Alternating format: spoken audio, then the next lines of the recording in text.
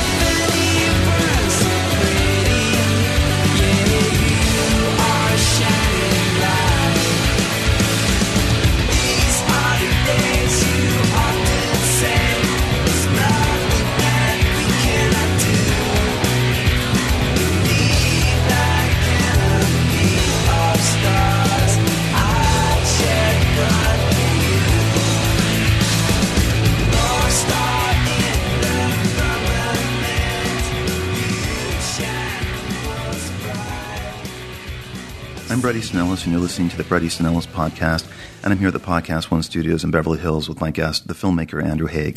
Watching The Imitation Game last fall about the genius Alan Turing, and with an increasingly fading interest being replaced by low-level annoyance, I started thinking, haven't we moved past this old-fashioned and antiquated movie about gay victimization, the ultimate gay martyr movie? I flashed on reading Alan Turing, The Enigma by Andrew Hodges when I was in college, a book that appealed to a lot of gay men, not necessarily because of what Turing had accomplished, but because of Alan Turing's homosexuality. And the divide between the real Alan Turing compared to the role Benedict Cumberbatch played became a distraction while watching The Imitation Game, because Turing, even though he was in many ways a victim, never really saw himself as a victim. He was a much more nuanced, contradictory, and complicated man than the desperate, helpless, fumbling, lovable guy that Harvey Weinstein and company want to sell. Turing was a real weirdo, and in many ways he ended up unknowingly or knowingly victimizing himself. And the victim narrative that the movie uses to sell its story is the movie's reason for existing. It's a dark story with a suicide looming in the end, but in typical Harvey Weinstein fashion, it has turned into a triumph of the human spirit. That's in capital letters, by the way. Alan Turing may have killed himself, and there is dispute on whether that's fully true or not. But in the triumphant ending of The Imitation Game, we learn that because of Alan Turing's genius, and of course sacrifice, he created the computer and artificial intelligence and probably the microwave and video games and on and on. So audiences can walk out feeling good about themselves. And yet, The Imitation Game, though like Brokeback Mountain and Gus Van Sant's Milk, is a gay martyr narrative, it does have at its center a brilliant and somewhat sophisticated gay man who is the movie's engine. And this is rare to non-existent in current cinema anywhere. And it's a movie made for a mass audience, and it did quite well because it isn't about gay consciousness. It's about problem solving. And Turing had a big problem on his hand, stopping the Nazis and ending World War II. The Imitation Game made me flash on the movies I saw last year that had gay characters in them, and I'm not counting foreign movies like the French thriller Stranger by the Lake. Well, blink and you can miss it in Ralph Fiennes' character in the Grand Budapest Hotel, I suppose. A big plot point hinges on homosexuality in Greg Araki's White Bird in a Blizzard. Bill Hader as a suicidal gay waiter actor in The Skeleton Twins seemed like a stereotype dragged in from another era in a film that pretends to be about pain but never makes us feel it. There was the PSA of Pride, which is so aggressively, nauseatingly aspirational that it can make you gag even as you're tearing up. A bizarre freak show performance by Owen Sharp in the Irish drama Cavalry seemed so retrograde in its camp flouncing that it made me uncomfortable. Ira Sachs' Love is Strange, which was the most heralded of gay-themed movies last year, but for all of the wrong reasons, I thought, was overly careful and cautious and tasteful in its depiction of two older men, fairly sexless and so helpless that I got fed up even though it was very well made. But it too had its public service announcement agenda. Love the old gay married guys. They're so adorable. They're baby pandas. And we'll get to Ryan Murphy's adaptation of the Larry Kramer play The Normal Heart that was on HBO last summer in a bit. Or maybe we won't. Ira Sachs definitely did not want to talk about what he thought of that movie when he was on the podcast. But watching The Imitation Game also made me think about Andrew Haig's breakthrough 2011 movie Weekend. And I wondered wistfully while leaving The Imitation Game, well, what happened? Weren't there supposed to be more movies like Weekend? Weekend, the movie that Haigh wrote and directed, was for many of us a defining movie of the decade in its depiction of two young gay men who meet in a gay bar in a city outside of London on a Friday night. Just a casual hookup. One wasn't even the other's first choice. Russell, played by Tom Cullen, is quiet, a bit guarded, self-conscious, a loner, and Glenn, played by Chris New, is more comfortable in his skin, more open and angry, and is more prone to shake up the gay status quo. He's confronting, and he likes to stir up trouble. They are attractive, but not in the stereotypical gay way the gay media espouses. They aren't personalities. They're not, in their lingo, camp. They're just two guys, devoid of any stereotypical gay trappings, who meet, are sexually attracted to each other, and go to bed. They wake up together in Russell's apartment on Saturday morning, and so begins, in its quiet, somewhat muted but lyrical style, the gay movie that generations of men have been waiting for, because it is simply about two men who meet, find out things about each other, are not role models for anyone, have sex, drink, do drugs, admit their frustrations about gay life. The movie, in its guileless way, appears to have no agenda. And watching the movie for the first time, I remember the tension this caused. Is this movie actually, after decades of terrible, earnest PSA queer cinema, going to be a movie about two unstereotypical gay men who are, yes, in less than 48 hours after meeting, making a deep connection with each other and perhaps are falling in love?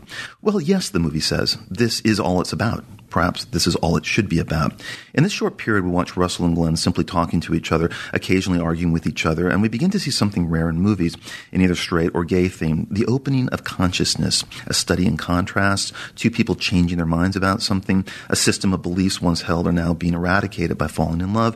Again, there's no camp here. There are no gay signifiers. The men are resolutely lower middle class and non-fabulous. There's no melodrama here, no hysterics here. The movie isn't mumblecore, nor is it done in a cheap neo-realistic style. It's actually incredibly well shot on digital video over 2 weeks in the fall of October 2010, and it's lo-fi and naturalistic with casually stunning compositions and a rich, warm glow. The characters are well defined. There's obviously written dialogue, very good dialogue, that has an improvisatory feel to it, and there's a story that ultimately resolves itself in a completely open way. Now, gay men had not been portrayed in movies like this. I'm a gay man and 51 and a cinephile, and I say this with a fair amount of conviction. The ending happens on a railway platform in a train station in Nottingham on that Sunday afternoon. One of them is going away to the U.S. for 2 years, and they might not ever see each other again.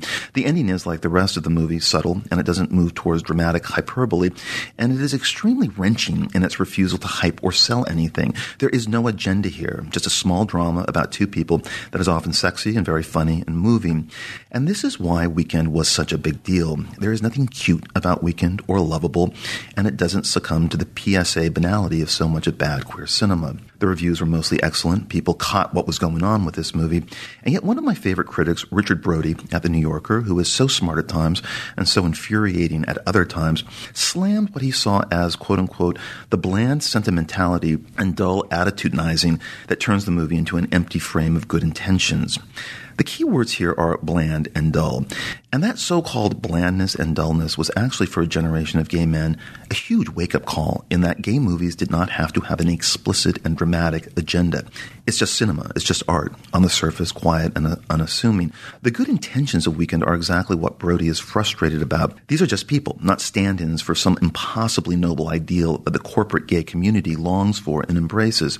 And yes, some in the corporate gay community had problems with Weekend at initial screenings, wishing it was more gay positive, and worried if the guys were using condoms, and concerned about the amount of pot they smoked, the amount of beer they drank, and the coke they shared on a Saturday night. Well, it is a Saturday night, fellas.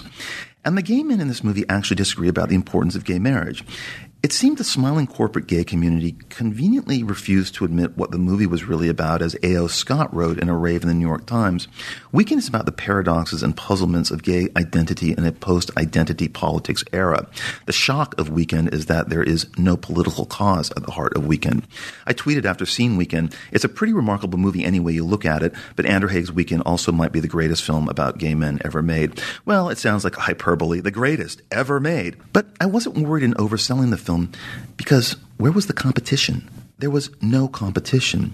Now, why did it take so long for this movie to be made, where the entire collective consciousness of the silent majority of gay men is portrayed on screen in 90 minutes, where neither man is politicized or defined by their gayness? Well, it was made as we were rapidly heading into a post-gay culture where gay visibility is becoming so commonplace as to be relatively uninteresting to a degree. We were very far away from the coming out narrative, past the closet narrative, past the AIDS narrative, past the martyr narrative that has dominated the depiction of gays in film.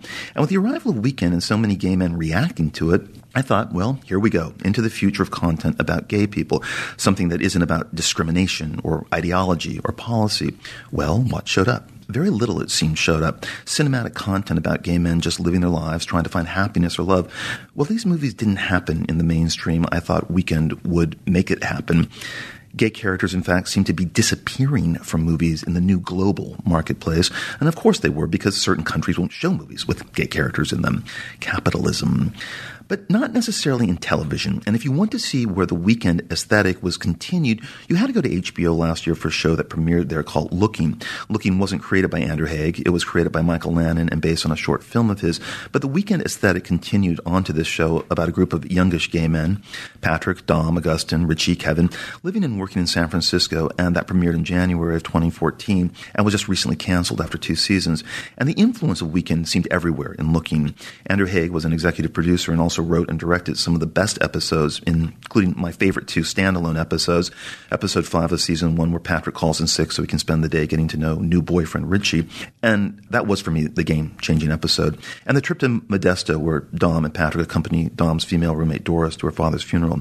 Yes, Queer as Folk was the obvious precursor, but so was, to a lesser degree, the more genteel Tales from the City on PBS. But the times are so much different. This is not an AIDS drama, a coming-out drama, a treatise on bullying. What's radical about Looking is that it was actually about nothing. Just a TV show following a group of people around their office intrigues, their relationship struggles, disputes with family members, and everyone just happened to be gay. The gay community, yes, the gay community, and yes, for people who don't like that term, there is one, was divided on the show when it first premiered, and the argument was, it's so boring. Andrew Haigh has said that there's so little gay representation on screen, so there's a lot of pressure on it, but it's a pressure we can't possibly live up to. And I was thinking when I was first confronted with this argument, the show was boring. Well, what do you want, guys? Mirror balls and meth orgies? The fact that a show like Looking initially caused dissent within the gay community, and I say initially because it did catch on with them, about its quietly revolutionary way in handling content about gay people was heartening, I thought, and it made Glee and The New Normal and Smash and The Gay Couple in Modern Family seem positively antiquated. The show also at times had a sweeping cinematic look. It was one of the few shows, especially in its lush exteriors, that took full advantage of San Francisco, that moved the dial closer to the idea that TV is catching up with the look and feel of film. And Looking will probably win a GLAAD award because it's classy and on HBO, but I doubt it will be nominated for any Emmys. In Weekend, Glenn at one point, talking about an art project he's creating which involves taping men with a voice recorder he has just had sex with and asking them how they felt about the experience, mutters that no one will come see his art project once it's finished because it's about gay sex. And it's almost as if Weekend was commenting on itself in a way. Looking creator Michael Lannon has said the culture will never be post-gay. And I think he's right in a way because, well, why should it be? So welcome, Andrew. And first thought, I liked Weekend and Looking a lot, and I recommended, and I usually recommend things to my wide array of straight male friends, as they do with me, mostly getting them to take a look at something that I find interesting. And even if they don't agree with me, I have a lot of straight male friends who are intrigued by my likes and dislikes, as I am of some of theirs. And even though I kept talking about Weekend throughout the fall of 2011, and I guess placed it in my imaginary top 10 of that year, and again, it received praise from straight male critics, championed by A.O. Scott in the New York Times. I did not have any conversations with straight men about that movie. That year, Drive with Ryan Gosling was the movie it seemed most of my straight male counterparts were talking about, as well as Moneyball, Melancholia, Warrior, Rise of the Planet of the Apes, The Tree of Life, and Steve McQueen's Shame, all interesting movies to one degree or another, and there were, passionate debates about these movies. Was Drive really as good as some of my friends were saying, for example? But the Weekend conversations were solely among my gay friends, and I have to say this was true of Looking as well. I would talk about how interesting the show was to straight men, and I really didn't know a single straight male friend of mine who watched it or who wanted to. And I am not talking about Neanderthals. I'm talking about college-educated guys working within the industry, and they didn't care. And there were a few gay friends who had no interest in the show either, and yet my ultimate feeling was, great. Should they? Should I care that they didn't? We're beyond this point, right?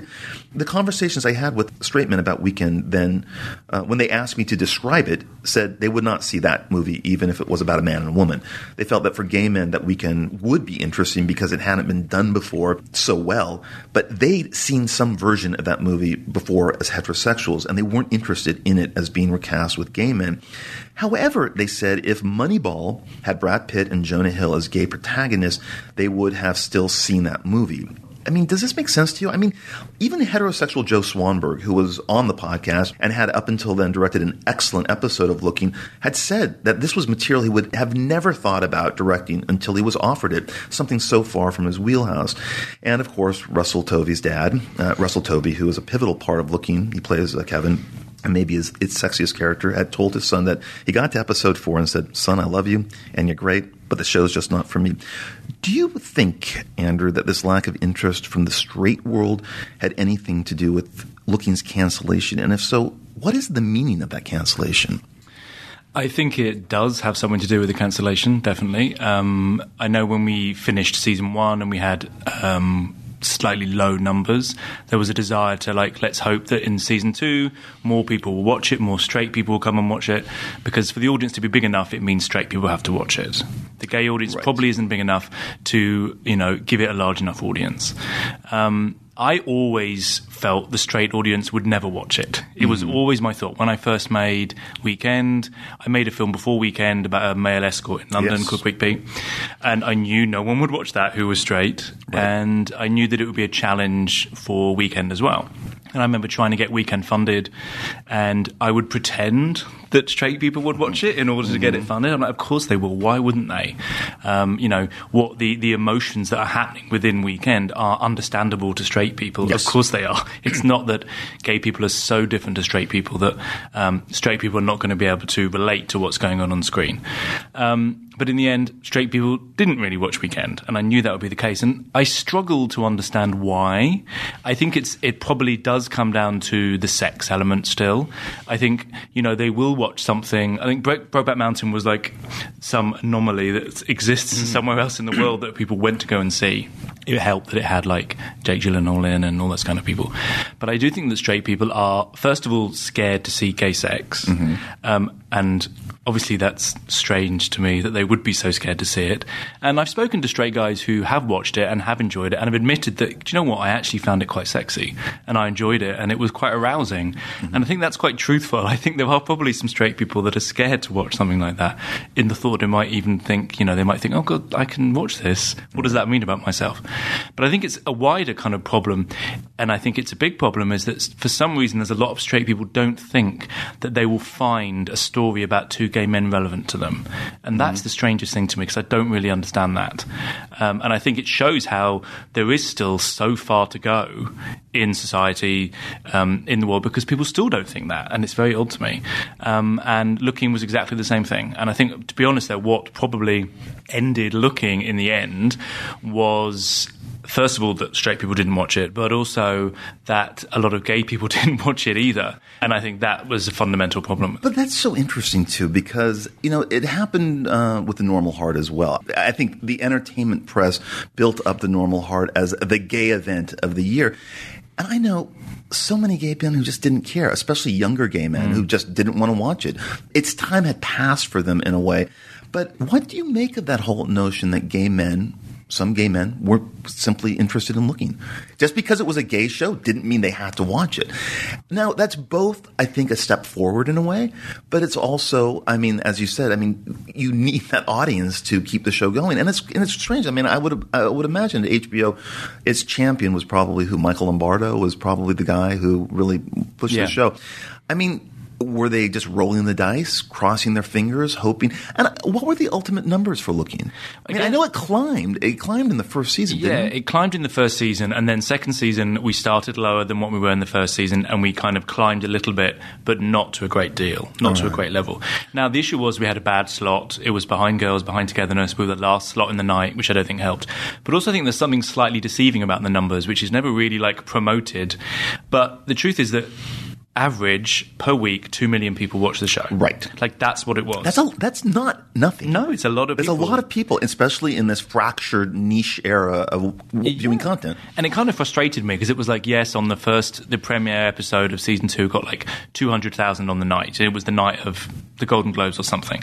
But it got nearly 2 million that week. Mm-hmm. So people were watching it. But I still think that it probably wasn't enough. And I do think that what was surprising, I think, to a lot of people, although not surprising to me, was that the gay community would be torn on whether they liked the show or not. I always felt like they would be torn on whether they liked the show or not, for numerous reasons. But firstly, it certainly has an aesthetic and a style and a tone that I would never apologise for, because it's what I find interesting in films. But it's essentially a niche tone. It's not a traditional half-hour comedy tone. It's definitely something more subtle. And I think a lot of people just don't like that. A lot of straight people wouldn't watch that, and a lot of gay people don't like that either. So I was almost like making a show for the niche within a niche, which was always going to be a challenging kind of move. But I think what surprised me maybe a little bit was the like anger that came from elements of the community when the show first came out, and the like hatred of it, and how they took it so personal. And I was like, do you know what? Calm the fuck down. Yeah. You know, first of all, you're complaining about something based on the trailer. You haven't even watched the show yet, and you're saying, I'm not going to watch this. They're all like white and rich, and you're like, well, first of all, they're not. Right. And maybe just watch the show and see what you think about it. And then the show started, and look, I will be the first to admit that the way that I make things, they take time to get into. Like, if you watch the first half an hour of Weekend and then turn it off, you're going to not like it. You're going to be like, what the fuck is happening? Like, the way that I do things maybe does take its time to build, and we found our feet, and it got better. But rewatching those first episodes now, which I've done recently, it's like, I still like them, but it's interesting. Now you know the characters, they make more sense. Right. But it was like, we were discovering the characters, we were starting to like build the stories. Yes. But lots of people had like decided what the show was before that was, you know, they gave it a chance. You know, it's interesting that you say that, because there did seem to me, but this is true of every show, a difference between season 1 and season 2. And part of what is pleasurable about the first seasons of some TV shows is that they're not so enthralled or feel pressured to immediately start out with plot, character change. No matter what the narratives are, there still is a kind of exploratory, behavioral feeling about character, setting up character and tone, and not so enthralled to the demands of a TV show, which demands that characters change, plot drama makes them change. And there was the faint hum of the dreaded how do we keep this going thing that every TV show has to deal with in one way or another. And I think this was felt because, as I said, you know, the luxury of the first season is that you can be more observational in a way. The series is not demanding information the way it does when you're introducing everybody, setting things up, depending on observational detail about gesture and behavior, and it doesn't have to be so concerned with the series' demands of story. But did you feel any pressure, or did it seem natural to you with heightening the dramatic stakes of the show to the degree where some of my friends and I, who are all very intensely watching the show, had our conversations about it, and we did have our debates about Russell Tovey going from like a bottom to a top. Was he going to become a drag queen next? Where was he going to go with that? Was Augustin, who had been such a pain in the ass in the first season, now going to become, because he was such a better guy, was he going to join the priesthood? And then always the most volatile conversations were always about Jonathan Groff's character. And it seemed like in season 1 you were beginning to explore how irritating and privileged that character at least seemed, especially in regards to the self-consciousness he felt about the class divide between him and Richie. And even with his own mother at his sister's wedding berating him for being so narcissistic. But Patrick, the character that Jonathan Groff plays, was really the center of the show in a lot of ways. And even though I found him annoying quite often, at least it was bracingly annoying. It felt real. And I had dated men like Patrick. I mean, I knew them intimately, and I felt the show just nailed that guy. But then I felt the show was pulling back a little bit in the second season, when every show becomes kind of enthralled to a story beat, to a narrative, which is really why I love the Doris Goes to Modesto episode, because it seemed so standalone. But is that just me and my jaded friends picking the show apart too closely? Did you feel that as you were overseeing, I guess, the arc of a season, what was demanded from you from HBO, or what you felt you had to provide? I mean, look, in honesty, there's definitely like pressure that comes on the second season. You know, there was a pressure to make more people watch the show, which it turned out didn't work. But there was definitely pressure to do more with the story, to make things bigger. And I think you're right. I think the first season was more observational, and the second season we moved into more kind of stories. And I think that the whole kind of Patrick question is very interesting to me because, look, I read everything. I read all those comments that people say it's the worst show in the world and they hate it and they hate Patrick and he's awful. But I do feel like Patrick is actually a very truthful character. Oh, yes. Like, very. Incredibly truthful. Yes. He's like, and I think he sums up this, you know, a certain type of gay person, which which a lot of us can understand. Oh, yes. You know, they look at the society around them and they say, why am I still having so many problems with accepting who I am, with being gay, with moving forward, with having relationships? They are still, like, burdened by something. And because society has moved on so greatly, they forget that they still have a whole past that's like on their shoulders of being gay, of growing up gay, of feeling isolated, of feeling alone, of not feeling part of society. And I feel like just because Patrick is white and middle class and, you know, should be happy, it doesn't mean he is happy. And I think there is certainly a burden of him growing up gay and not being happy with his sexuality that's fed into his present kind of state of mind. I've been thinking about the new bullying aspect of everyone demanding respect in the culture now. Every group demands that you respect them. Now, I'm not sure if I believe in this. I think everyone should tolerate each other. But when you start demanding my respect, sometimes I just have to draw the line and think, no, I don't agree with you. I don't agree with your outlook on things. And no, I'm not going to respect you. I will tolerate you, but I don't have to respect you.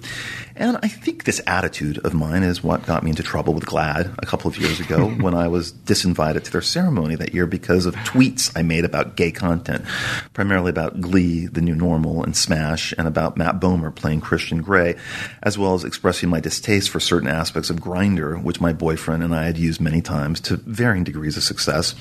And the elite gay community took such offense that a gay man could have certain contrary and quote-unquote disrespectful opinions that GLAAD, after disinviting me, actually wanted to sit down and talk to me about my issues in being disrespectful. And I thought, as I wrote in an op-ed about GLAAD's decision not to have me at the ceremony, and by the way, asked me not to publicly divulge that they were disinviting me, I was thinking, I'm going to have to sit down with people from GLAAD who are going to explain to me about my disrespect in social media. And I really thought, where in the hell are we now? Are we in gay elementary school? Are we all children? And it made me realize also, who wants to be fully accepted and by who? Well, I guess there were rules I need to follow if I want to be fully accepted, but I don't want to be fully accepted, and I never have. And I feel like James Joyce when he said, and I'm paraphrasing here, he said, I have to face it, that as an artist, as a writer, I am always going to be offending somebody. So what? You know, it's kind of this tolerance versus respect. I mean, I can and I will tolerate you, but I don't need, nor I don't want you to respect me. The idea that we have to love everyone in this culture right now is kind of this utopia of bullshit. And as is the idea of one's authentic self being eradicated by an increasingly corporate culture, which is in many ways what I think GLAAD represents. You have said, it is very important to show gay people as messy and complicated and truthful rather than the representation of an idealized version of gayness. Now, do you think this is happening in the culture, this idealization of gayness? And is it eradicating the guys who don't want to march in the parade?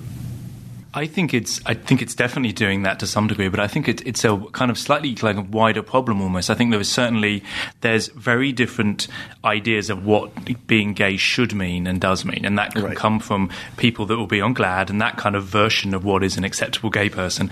And then there's another version by other people that's like, you should be radical, you should be totally accepting of your sexuality, you should be this, you should be that. So it comes from all different directions. And as a gay person, I think you can feel incredibly lost in, okay, what does it actually mean? How should I be as a gay person? And I'm interested in characters trying to discover who they are, you know, themselves on an individual basis. I don't care what the gay community thinks of me. I don't care what the straight community thinks of me. Like, fuck them. Like, you know, I didn't make Looking all weekend to say this is what a gay person is. for me, both of those things were very much based around people trying to understand who they were as people, trying to work out what had affected them become the person they are, and how they can become an authentic version of themselves. So that was always what's interesting to me about Weekend and about looking about all of those things. But the rest of the community is very quick to say, no, that's not right. You should be either like a perfect version of a gay that doesn't take any drugs and doesn't talk about sex, or you should be something else, whatever that is. You shouldn't be, I don't know, like Patrick is, so stop being boring, basically. Like, everybody's very critical, and that's kind of frustrating. Well, it reminds me of the mock outrage controversy that Russell Tovey got into when he said in a profile in The Guardian, I feel like I could have been really effeminate if I hadn't gone to the school I went to, where I felt like I had to toughen up. If I'd been able to relax, prance around, sing in the street, I might be a different person now. I thank my dad for that, for not allowing me to go down that path, because it's probably given me the unique quality that people think I have. No, I love that comment. I love that Russell is so open about that, but of course it's not publicly relatable. It's not all inclusive. It's disrespectful. But so what? I mean, who wants fucking inclusivity anyway? I mean, I'm like you. I don't care if I'm accepted by GLAAD or not. And of course, Tovey has to, apologize to all the delicate snowflakes out there. And though many of us, find masculine gay men to be people we want to represent the community. And I'm just sorry, guys. It would be great if even more of them showed up. Where is this sensitivity coming from? Gay shame used to be the answer, I think, but I'm not sure that it is now. This demand for – now, true, it comes and it goes, but Russell was labeled the worst gay ever all over social media for that comment. What is that about? I mean, I really felt for Russell. He was just saying how he felt about his life. Exactly. He was making a comment about himself. Now, you can agree with that or you can disagree with that. You can think he has gay shame, or you can think that he was just saying that's how he's got the roles that he's got. Like, you can read it however you want to. But people were so angry with him. He got death threats on Twitter. And you're like, first of all, everyone should calm down and think about what is really important. There's far more important issues to be worried about than whether Russell Tovey said something or didn't say something. But I do think there's an incredible amount of judgment about people. And even if he does have issues with his sexuality and whatever that might be, let him deal with it. Have a little bit of decency to say, look, it's not easy for people. He's in the public eye and he's gay and he's out. Let him just work out his own stuff by himself. And I found that really it was kind of upsetting that people would attack him so much. And I do feel like there is so much about, you're promoting it as being too femme, anti-femme, too butch, too masculine. And it's look, I'm just representing how I see the life around me. That's it. And I'm just doing what I can on screen. I'm not trying to represent everybody. But I think you're right. I think it comes from maybe younger people who don't have a similar outlook on being gay. And I wonder if it's something to do with, when I'm 42 now, so it was harder being gay when I was younger. It's probably easier for people now, relatively. Yes. But there is still a desire in this society to absolutely define yourself by something. And so I think there's a lot of younger gay people that are very, very keen to define themselves and their sexuality. And that is a complicated issue. And maybe that leaks into but I'm going to define myself as being pro this or anti that, or that's a wrong type of gay, or this is a right type of gay. But it gets very messy, and I just wish that people would realise that everybody's very different, and it's a muddle and it's a confusion for everybody, and basically just kind of back the fuck off a little bit. Well, there is that whole idea of, masculine gay men, feminine gay men. And I got attacked by the message boards in response to the Out piece I wrote, which was really kind of a takedown of corporate gay culture that I thought was just completely stifling and just didn't – that idea of, excluding someone for having a different opinion from you seemed ridiculous to me. But in the message boards in response to the Out piece, I got attacked.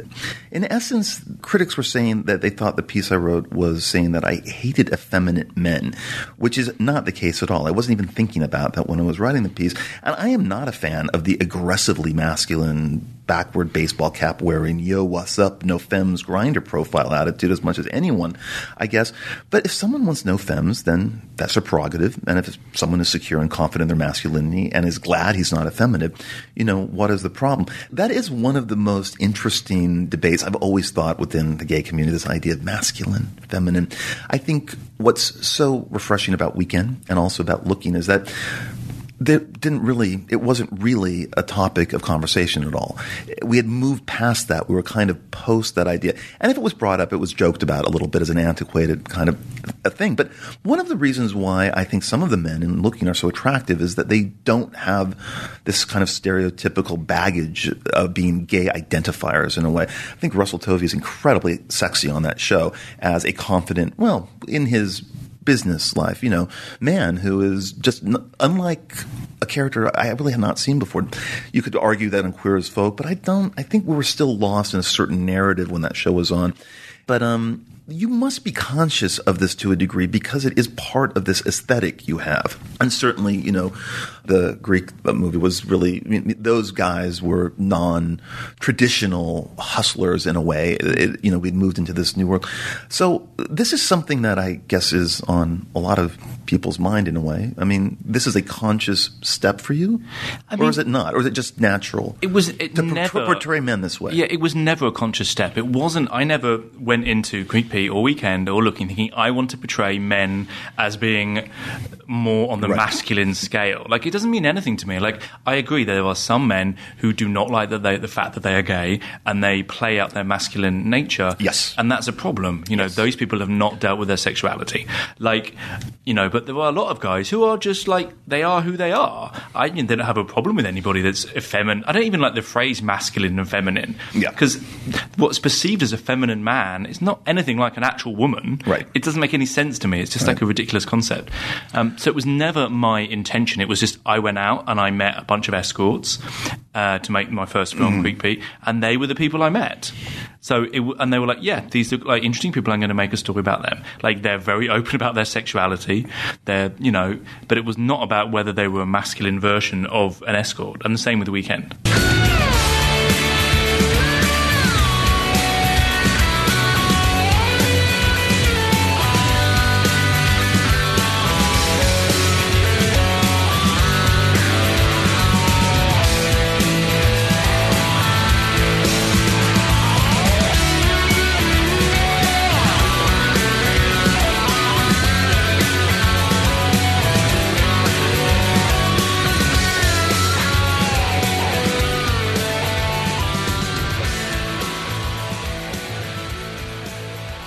I think a problem is the new relatability movement that is sweeping over everything. The idea that if you can't identify with someone or something, then it's not worth watching or reading or listening to. And sometimes it's an opportunity to attack someone as well. I can't relate to it or him means therefore I won't watch or listen. I can't identify with it, which means I won't read it or listen to what she has to say.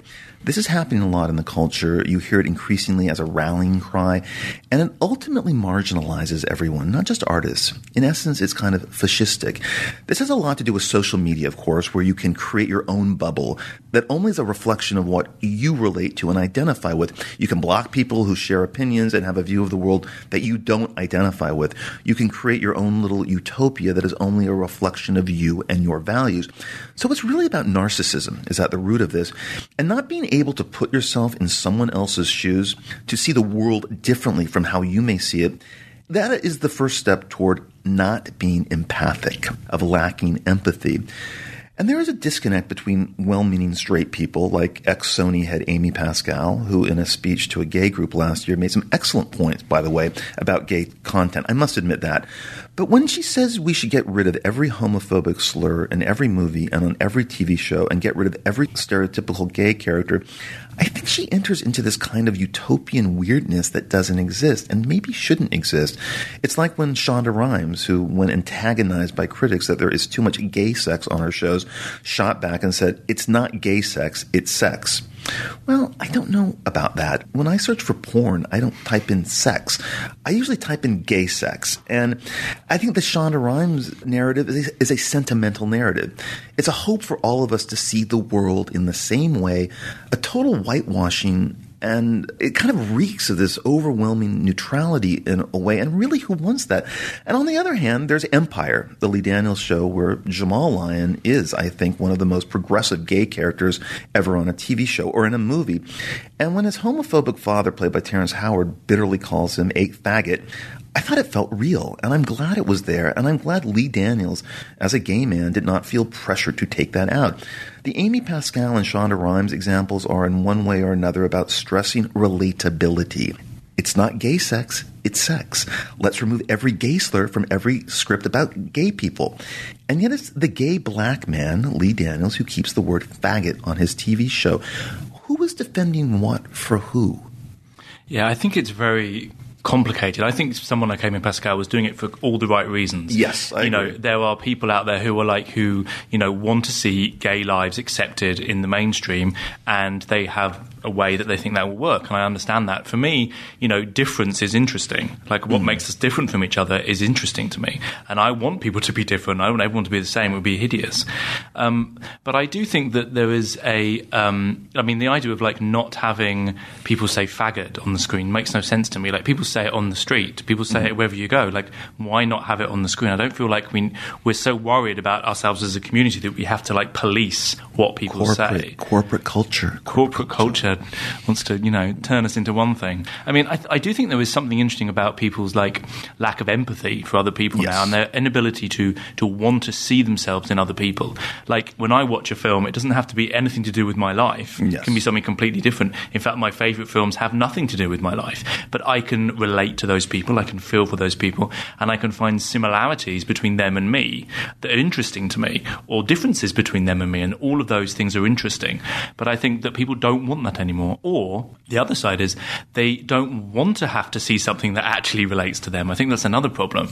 I think they don't want to sit and watch a show that actually talks about their lives, because that can be just as bad as not seeing anything at all. The meanings of movies can change over time, and some don't. But I've been thinking a lot recently about the reaction many gay men my age and younger have about Cruising, what was once William Friedkin's notorious serial killer movie set within the late 1970s gay community in Manhattan, where someone is murdering gay men.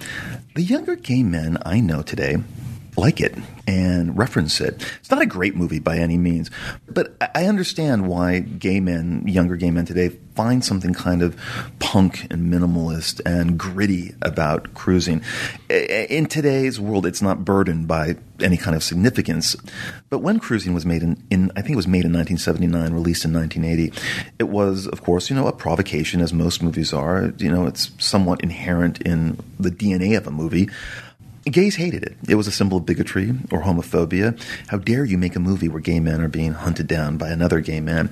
And I think what people missed within the controversy over Cruising was that Cruising is really, and this is what we talk about with younger gay men of today, that it's really a movie about identity. It's about losing yourself to a role, playing a part, really what it means to be an actor. And that must have been a reason as to why Al Pacino was probably attracted to it, because he plays a straight undercover cop who, because he looks like the victims, enters into this world as bait, trying to lure the killer towards him. Again, not a great movie, but surprisingly lurid and gritty and scary and effective. And the movie felt, even in 1980 when I saw it, it had a kind of exploratory quality for me, kind of a documentary quality to me. And it really does. Looking at the movie now, it has a very wide range of gay men in it who are not stereotypical. And yet, in its moment, it was attacked as being homophobic. Now it's not. It's just a murder mystery set in the gay S&M world. So the reputation of that movie has changed a bit. And on the other hand, I don't know how well Brokeback Mountain is going to age. And it's so interesting to see how gay-themed movies are really trapped in the times that they were created. And because of the progress of the gay community, in so many ways, it does regulate some of these artifacts to irrelevancy in a way. I don't know. Yeah, I think it's true. I mean, Cruising's interesting. Like, I think, I remember watching that when I was 13 with my straight best friend, and we got it from the video shop by mistake. And it was what were you looking for? I think his dad actually got it for us. I think he thought it was to do with driving or to do with cars or something. Oh, right, okay. And it clearly wasn't. And it was like, oh my God. And I remember just thinking, oh my God, this is incredible. But I think, first of all, I understand why perhaps a gay community might be very worried about something like that at the time. Like, the gay community has been attacked and is a minority. So it has to defend what it thinks is defamation against it. So I understand that. But I think sometimes what the problem is that maybe, films like Cruising and films like Brokeback Mountain, which I think will last the test of time is because, first of all, when you look at them, if you look at them from, as a gay standpoint, it suddenly becomes all about the gay stuff. Right. And the truth is those films aren't all about the gay stuff. The good films about gay people are actually not about the gay stuff. Yes. Both Brokeback Mountain and Cruising are about the struggle for identity, finding identity, living in bad faith, living a wrong identity. Those things are really, really interesting and are interesting within a gay context, but they don't exist only in a gay context. And so I think they will last the test of time. And I think sometimes people, when they watch a film that's a gay film, they forget that it's about other things. And I think that's a shame sometimes. And I wish that people, when you make something about gay people, it suddenly becomes all about gay. Does it represent gay people? Is it about gay? When in fact, of course, it's about other things. Did you see Ira Sachs's movie, Love is Strange? I did see it, yes. Am I being too harsh on it in terms of thinking it was overly cautious and that it at times needed a more forcefully conventional approach? I thought there was the basis for some really juicy, great scenes being laid out. And because of Ira's approach, he kind of pulled back on them and didn't let them flower dramatically, I felt. And I think that's maybe why it didn't do as well as the gay press or the entertainment press thought it would. I thought the John Lithgow character could have been a little bit stronger, a little bit more desperate, maybe a little bit more sexual. There is a reference near the end of the film that he had cheated on Alfred Molina during all those years, and Alfred Molina just stood by him. But, there's a scene where he's painting a young boy up on a roof, and I was thinking, this is all so chaste. Chopin is playing tastefully in the background, and there's nothing not even a glimmer of – because if there was – it would ruin the cause of the movie, which is painting these, older gay guys as just so damn lovable and lost. Am I being too harsh on the movie for that? Or tell me honestly what you thought. I like the film. Because it does become quite moving near the end. Yeah, I think it does. I like the way that Ira makes films. I think there's a gentle subtlety to them, and there's an ease and kind of a grace to them, and I do quite like it. And I feel like I do actually like the film. I went to see it with quite a lot of people in San Francisco, and a lot of people didn't like it that I was with, and I was a defender of the film, and I actually liked it a lot. I didn't feel like I needed to see them having sex. I felt like, and I kind of understand his reasonings not to see them have sex. I understand that, because there is a way that it would cloud the kind of film a little bit. And I think it's the same with something like The Imitation Game, which I have my own feelings about whether I like it or not. But I certainly don't feel that film would have been better if we'd seen Alan Turing having sex. I don't feel like I needed to see that. No, well, look, not at all. But I'm not even talking about seeing the lovable old guys in Love is Strange get it on. I'm just talking about any interest in any kind of sexuality. There is a scene where the two get into bed together, and it's kind of played kind of slightly comically, and it's so adorable. Look at heavyset Alfred Molina and John Lithgow trying to get comfortable in the bunk bed. And that's another thing I didn't understand about that bunk bed. What was a bunk bed doing in the house of a family with only one child?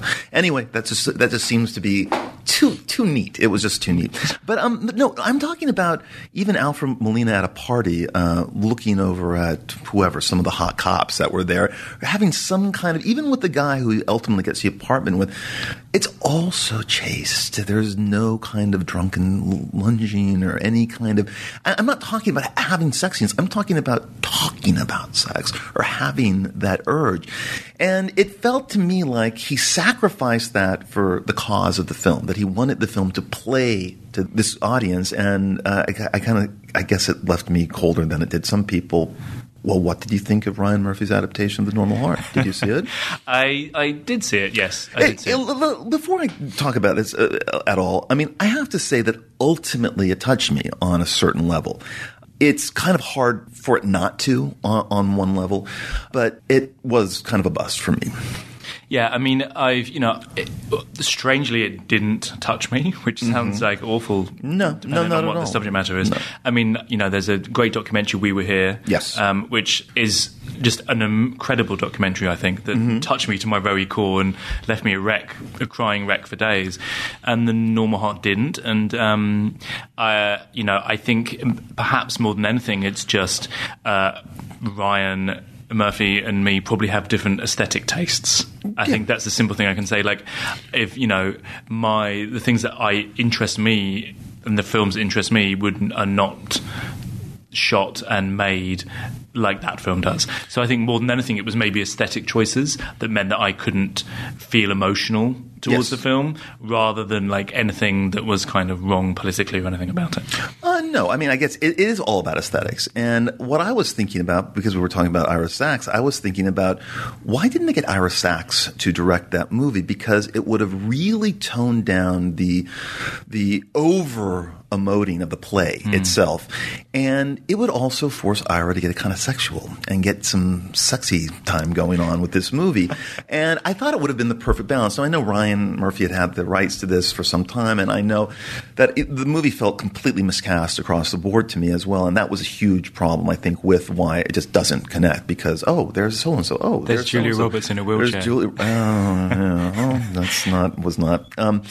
But it doesn't not work because of its politics at all. It just works because of its aesthetic. And it was very interesting because a conversation I had with the few gay guys I know who watched it, who didn't like it at all, they said that Ryan Murphy's theatricality kind of collided with Kramer's, and that you really needed someone with a distance to that material to pull it off. Maybe even a straight director in a way, because Mike Nichols with Angels in America, people were talking about how he designed some of the sex scenes in that movie between two men. Interesting choices.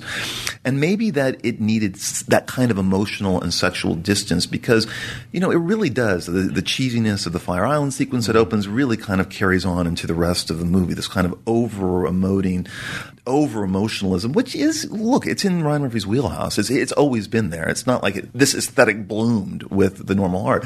I just wonder if that movie would have worked better and had a larger audience, perhaps, if it had a subtlety to it.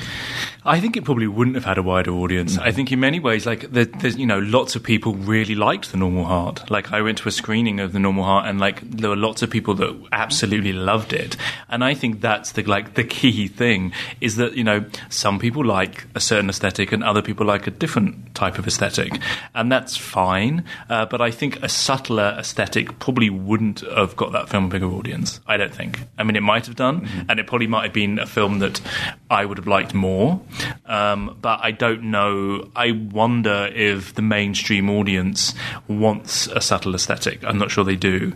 I think, especially the way that culture is moving forward and everything has to be quicker and straight away and immediate, there isn't so much time to let things be subtle and linger and form an opinion and work at something a little bit more. I think maybe one of the problems with Looking for a lot of people and with Weekend is, and the new film I did as well that's out at the end of the year, is that you have to work at it. It's an engagement between the filmmaker, me, and the audience to together work at something, to understand what's happening, to delve deeper. And I feel like in the end that gives you a greater emotional effect.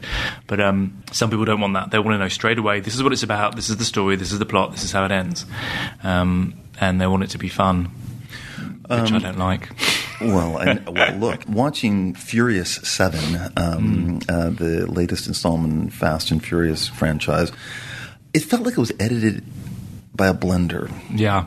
I can't. It makes me sick. I actually can't watch them. But the problem really is that because actually the last Fast and Furious movie, Fast and Furious 6, was quite elegantly made, and the compositions were widescreen and didn't cut so fast, so you could actually see the cars doing their amazing acrobatics, and you saw the whole stunt in a shot, and you're wowed by it. Here, there's literally 40 edits per 3 seconds, and it's impossible to grasp where anyone is in a particular chase, and it just relies on heavy fast cutting and sound effects. So it's and that movie is going to make $1 billion, which is neither here nor there, I guess. But this leads us to porn. And are we going to watch some porn? Well, bring out your phone. I've probably got some there somewhere. Well, I've been thinking about porn a lot lately because I was cleaning out my computer and I had downloaded a bunch of really good porn from I think 2007 and 2008 that I'd forgotten about, that I had on file. And I was watching it recently, and I went through a heavy porn phase where I was really interested in looking at porn. As we have all. Yes, we all do. But I have also, in the last 5 years or so, have come up. It's strange, I know, but bear with me. So the question I've been asking myself is, where are real gay men portrayed without politics or ideology or apologies or respect? and it has been for me porn. Porn is the reminder that it's only sex that separates us, nothing else, just sex. And gay porn is the ideal world to find the ideal gay man who is unencumbered with societal meaning. Porn is just a representation of the sex act. That's it. And I find an increasing purity to this idea about porn when I hear gay men in West Hollywood restaurants arguing about politics or gender identity or heteronormativity or being respected or whatever. And when I mentioned this idea I had about gay porn and men in gay porn, when I mentioned this to Ira Sachs, in fact, that I often think the world of gay porn is the ideal world in its representation of gayness because it's just about sex. It's just about who you fuck. There's no ideology attached. There's nothing political about it. It's just two men, or three, or four, just fucking, and it's not dominated or colored by an ideology.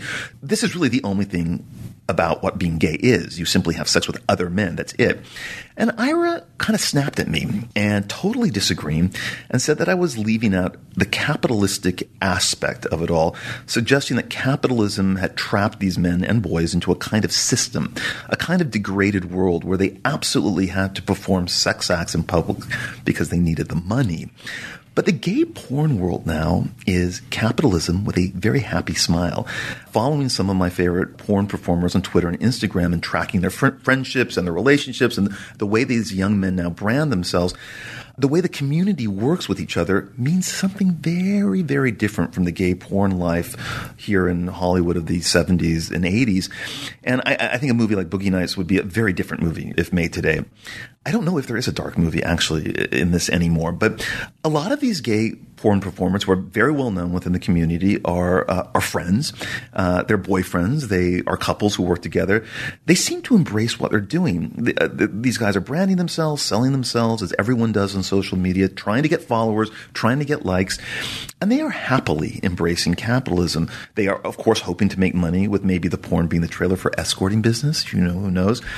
Which it is, which that's true, because they happily embrace escorting and give awards to it in terms of, I think the hookies, they're called. Yeah. So what do you think of this? I think it's an interesting argument. Good. Please tell me tell me what's wrong with it. Where am I misled on this thing? I think look, my experience of making Greek Pete, who incidentally won a Hookie Award. He won Best International Escort of the Year. Well, he was also not a porn star. No. Okay. No. But he was definitely an escort, and there was a similarity in terms of he was happy to promote himself through his sexuality. And he would be on websites, showing himself naked and have photo shoots of him naked, and he would have sex with people. And I was naive coming into this world, and it was fascinating being with him and seeing how absolutely secure he was in what he was doing. Like, he knew he wanted to do it. He wanted to make money. He loved having sex. That was great. And it was actually, I remember being quite jealous. I remember thinking, God, you're so actually in tune with your sexuality and not burdened by the sadness that I have in my own life about my sexuality, that I was kind of really, really impressed by him. And I really liked him. I thought he was a great guy. And I found it really fascinating. And my mistake with that film was probably I tried to infuse a sadness into it that basically was coming from me and my own feelings rather than his sadness. But at the same time, that's not to say that his life was not easy. And there were not things that pushed him towards that situation. Issues of growing up, having no money, wanting money, and living in a society where money becomes the most important thing. And I know that all he wanted to do was make money. And I would discuss it. I'm like, why do you want to make money? So I can buy a house, so I can do these things. So there is, I think culturally there is a desire that money becomes the most important thing. And so people think, well, obviously I like having sex. I don't mind having sex. I'm secure with my sexuality. I'm going to have sex. And, I'm going to make a career of it. And I have if someone wants to be a porn star, they should be a porn star. And they should try and be, Pete always said, I want to be the Muhammad Ali of porn stars, of escorts. And I was like, great. He had some real ambition to be a really good escort, and I was impressed by that. I do think that when you watch porn, it is certainly representative of the very basic nature of being gay. You like to fuck other gay men. Simple as that. But it's very much like a present thing that you're watching. The very present thing of being gay means you like to fuck gay men. I do think being gay is more than that. I don't think it necessarily means that much more, and maybe it's changing as well, so I think society is changing. But growing up gay, there is something that growing up gay does to you as a person. I completely agree with that. It absolutely makes you feel isolated. It makes you feel different. It makes you question your identity. It makes you, for some people, work harder at discovering their identity away from like the mainstream or what mainstream opinion is. So I think sometimes when you watch porn, all of those really interesting notions of identity and struggle with identity are not represented when you watch porn. So for me, what I'm interested about when I make gay-themed material is about that struggle to find your identity in terms of who you once were, what the world thought you would be, and now who you want to be in the future. And I do think as a gay man, that becomes a very, very important issue in your life, because you're told when you're young, do you know what, you shouldn't be gay, you should be something else. But I think that's changing now, so it's interesting to see how that will develop in the future. But I do think that being gay has its there's a very universal issue with being gay that everyone else experiences, trying to search who you are, but being gay makes that problem more pertinent, I think. Yeah, I think that's true, and I do think that the artist in me was prodded along a lot faster, I think, by my realization that I was gay when I was a child and an adolescent than it was for my straight counterparts, in fact. And I think that isolation, that alienation from the herd, from the group, really does make you question everything. And I was filled with doubt. And doubt is the essence of art. And I think it's the thing that moves you towards figuring things out within your own work. I mean, I remember being like young and reading like American Psycho, so I must have been like, 17 maybe or something. That's okay. That's fine. I was working in a supermarket and I was reading it. It was a very quiet supermarket and I was reading it as I was working behind the counter. And I remember, Patrick Bateman is not a gay man, right. But I remember reading that thing and I understood that feeling of isolation and basically having an identity that isn't your real identity. And it felt like, I remember reading that novel and that's what spoke to me about that. Well, it's also the gayest book ever written. That's true. That might be why. It probably was that too. So I do agree with you about that. But I guess as someone who has watched my fair share of porn over these many, many years, there is a change going on. It is a much more relaxed attitude.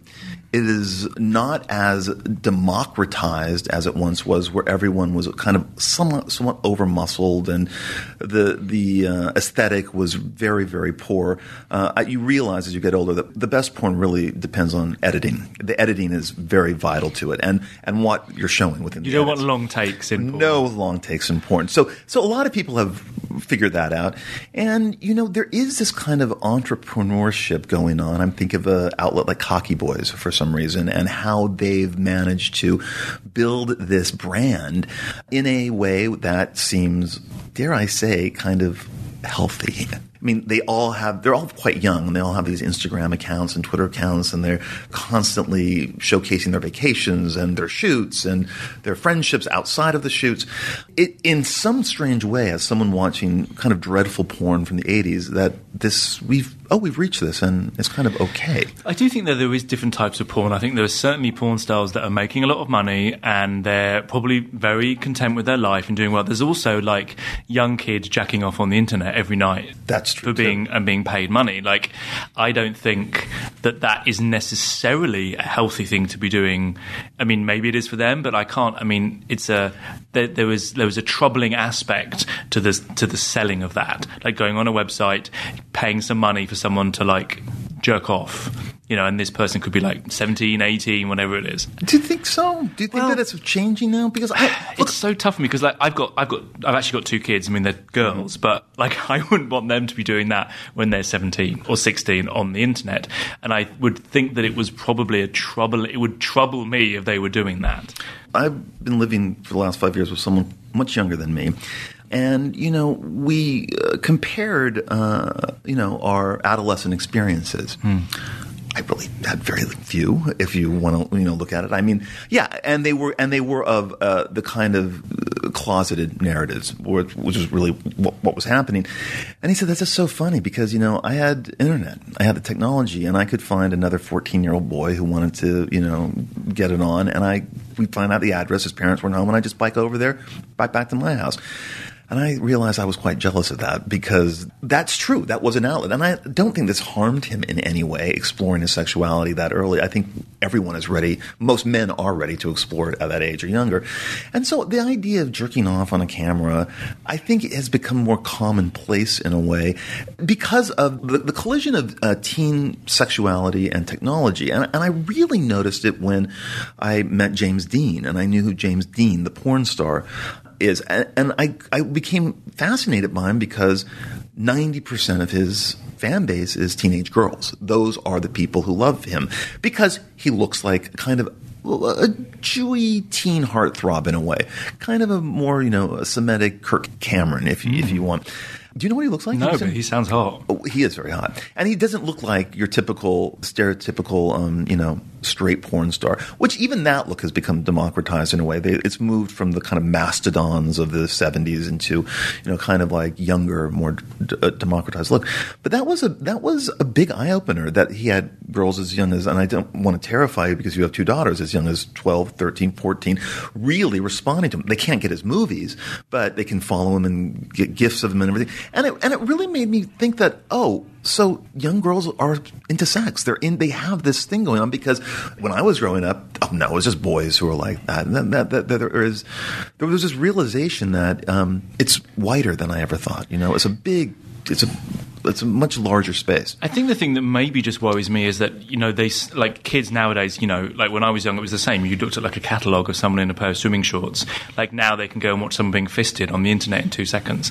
Like I do think that it opens up the world of sex while teenagers are very, very young. And I think it can like change their idea of sex. Like I remember when I was, single and young and like, in my 20s, you would go out, maybe meet someone in a bar, you'd start chatting to them, maybe you'd go home, have sex with them. Like it's if you are just like jerking off on the internet to someone or you're just hooking, I do worry that it may damage the ability for intimacy. Like porn is not about intimacy. Porn is about sex and about mutual gratification, but it's not about intimacy. And I think for a long time gay people have been told that being gay is about sex, not about gay intimacy, where of course really while the sex act is what makes you gay, it's also the fact that you fall for men and you want to be intimate emotionally, physically with men. So I think that porn doesn't allow an understanding or development of that idea of intimacy. Well, talking about Cocky Boys, which is that porn outlet, and which reminds me of the next thing I want to talk about, the One Direction documentary that I just watched, which often seemed like a Cocky Boys porn film with the porn cut out. Very young-looking guys, often doing mundane things before having sex with each other. So I was randomly watching movies last week while working. Some nights I work on my laptop in my bedroom, and I kind of keep a movie on that I really had no desire of seeing in a theater, but I can half pay attention to on demand, And last week I came across both a movie called Into the Storm, which is a movie about a series of epic tornadoes that hit a town somewhere in the Midwest, including the biggest tornado, quote unquote, ever found on record in the history of keeping tornadoes. It's a fiction film, with kind of cheesy, better than sci-fi kind of special effects. The Sci-Fi Channel, that is, by the way. And this One Direction documentary from last year, which simply follows a world tour the guys are on, and they are two spectacular-looking movies that seem very much of this moment, kind of the YouTube movie in a way, just scenes linked together, non-narrative, spectacle rules. These movies just exist for kind of the spectacular, super visual movies, no plots necessary. The tornadoes and the crowds in the One Direction movie are jaw-dropping and epic. The scale of these arena shows are amazing, and the movie takes full command of them and cuts it and shoots it for maximum impact. Everyone can understand them. There is no language barrier. It's almost true global cinema. And in some respects, compared to most of the American movies I've seen so far this year, and I think both those movies I'm referencing are from last year, it almost seems like these movies, we should pay more attention to them because they seem like a way to energize a theatrical medium that seems to be stagnating in so many ways, at least within American cinema and American independent. These movies are visual, super visual. They're really fun and actually at times kind of beautifully made, even if their content is completely threadbare. And I thought, okay, bring on another tornado. I want to see another tornado swirling around, picking up. Actually, the biggest tornado ever on record in the history of the world actually hits an airport and lifts these 747 and 777s up into its eye. And it's like, I love it. Where can you see that? Where you see a tornado taking a bunch of planes up into the sky. And then, the five guys in the One Direction band are, on these stages in front of these huge crowds with these lighting shows around them.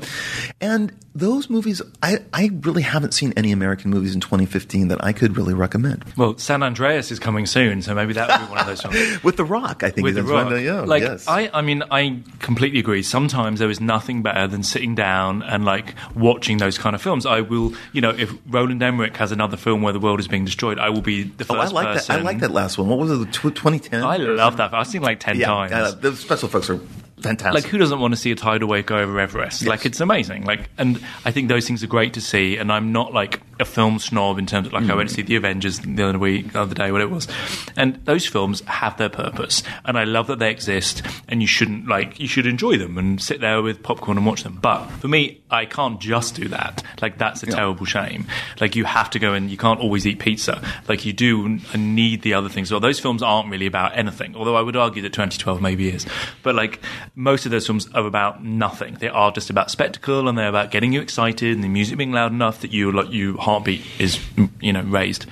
But I just hope that if people get fed too much on those kind of films, then they'll go and sit down in front of something else and they won't be able to watch it. There's a lot of very, very kind of lower budget American art house films that people just don't go and see. Yes. And they make $50 and no one sees them. And you're they are good films. They are very, very good films. But you need to get back into a rhythm of watching films like that, watching that kind of aesthetic, watching European films, watching something that is different. And I just hope that, people have so little time nowadays that they probably only go to the cinema twice a month if they're lucky.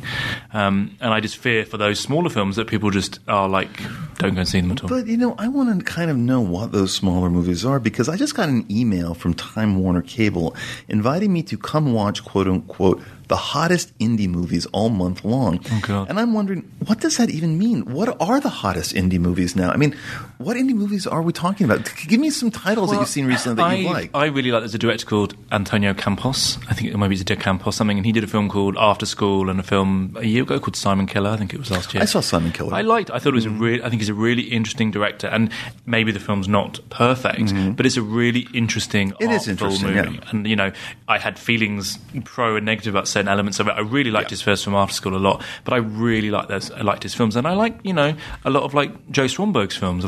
There's a lot of independent cinema that I do really like, and people just don't go and see them. And Weekend made no real money in the box office. These films make no real money in the box office. Well, I wanted to ask you that. Was Weekend profitable? No, I haven't had a single penny from it. Nothing. Right. I mean, in America, it made in the theatrical $500,000, which is nothing. But for a film of that size, it actually did really, really well. Right. A lot of those films make $50,000. So IFC were really happy with that thing, but they just don't make money. You don't make money from them. The film I've done recently, I'm not going to make any money from it. Right. You make money maybe from TV. You don't make money from independent films. Yeah, that is really where everyone is heading now. The idea that making money in the movie industry now is rare in a way, and that is why everyone's heading to TV. As long as that's your ambition, is to make money. That's the tough thing. The thing is, it's very easy to be seduced by the world of television, but you can still make films and you can earn enough money to make those films. And I think in LA sometimes it's easy to forget that. Everyone's like, how much are you making on this? What's the money on that? You're getting that for this, and it's important to realise that there's only a certain amount of money you actually need to live. And you can, if you're making a film, if you are lucky enough to be able to make even a low-budget film once a year, you're making enough money to live, at least. So I think it's about working out what your priorities are, I suppose, within the world of entertainment. And I haven't worked that out for myself yet.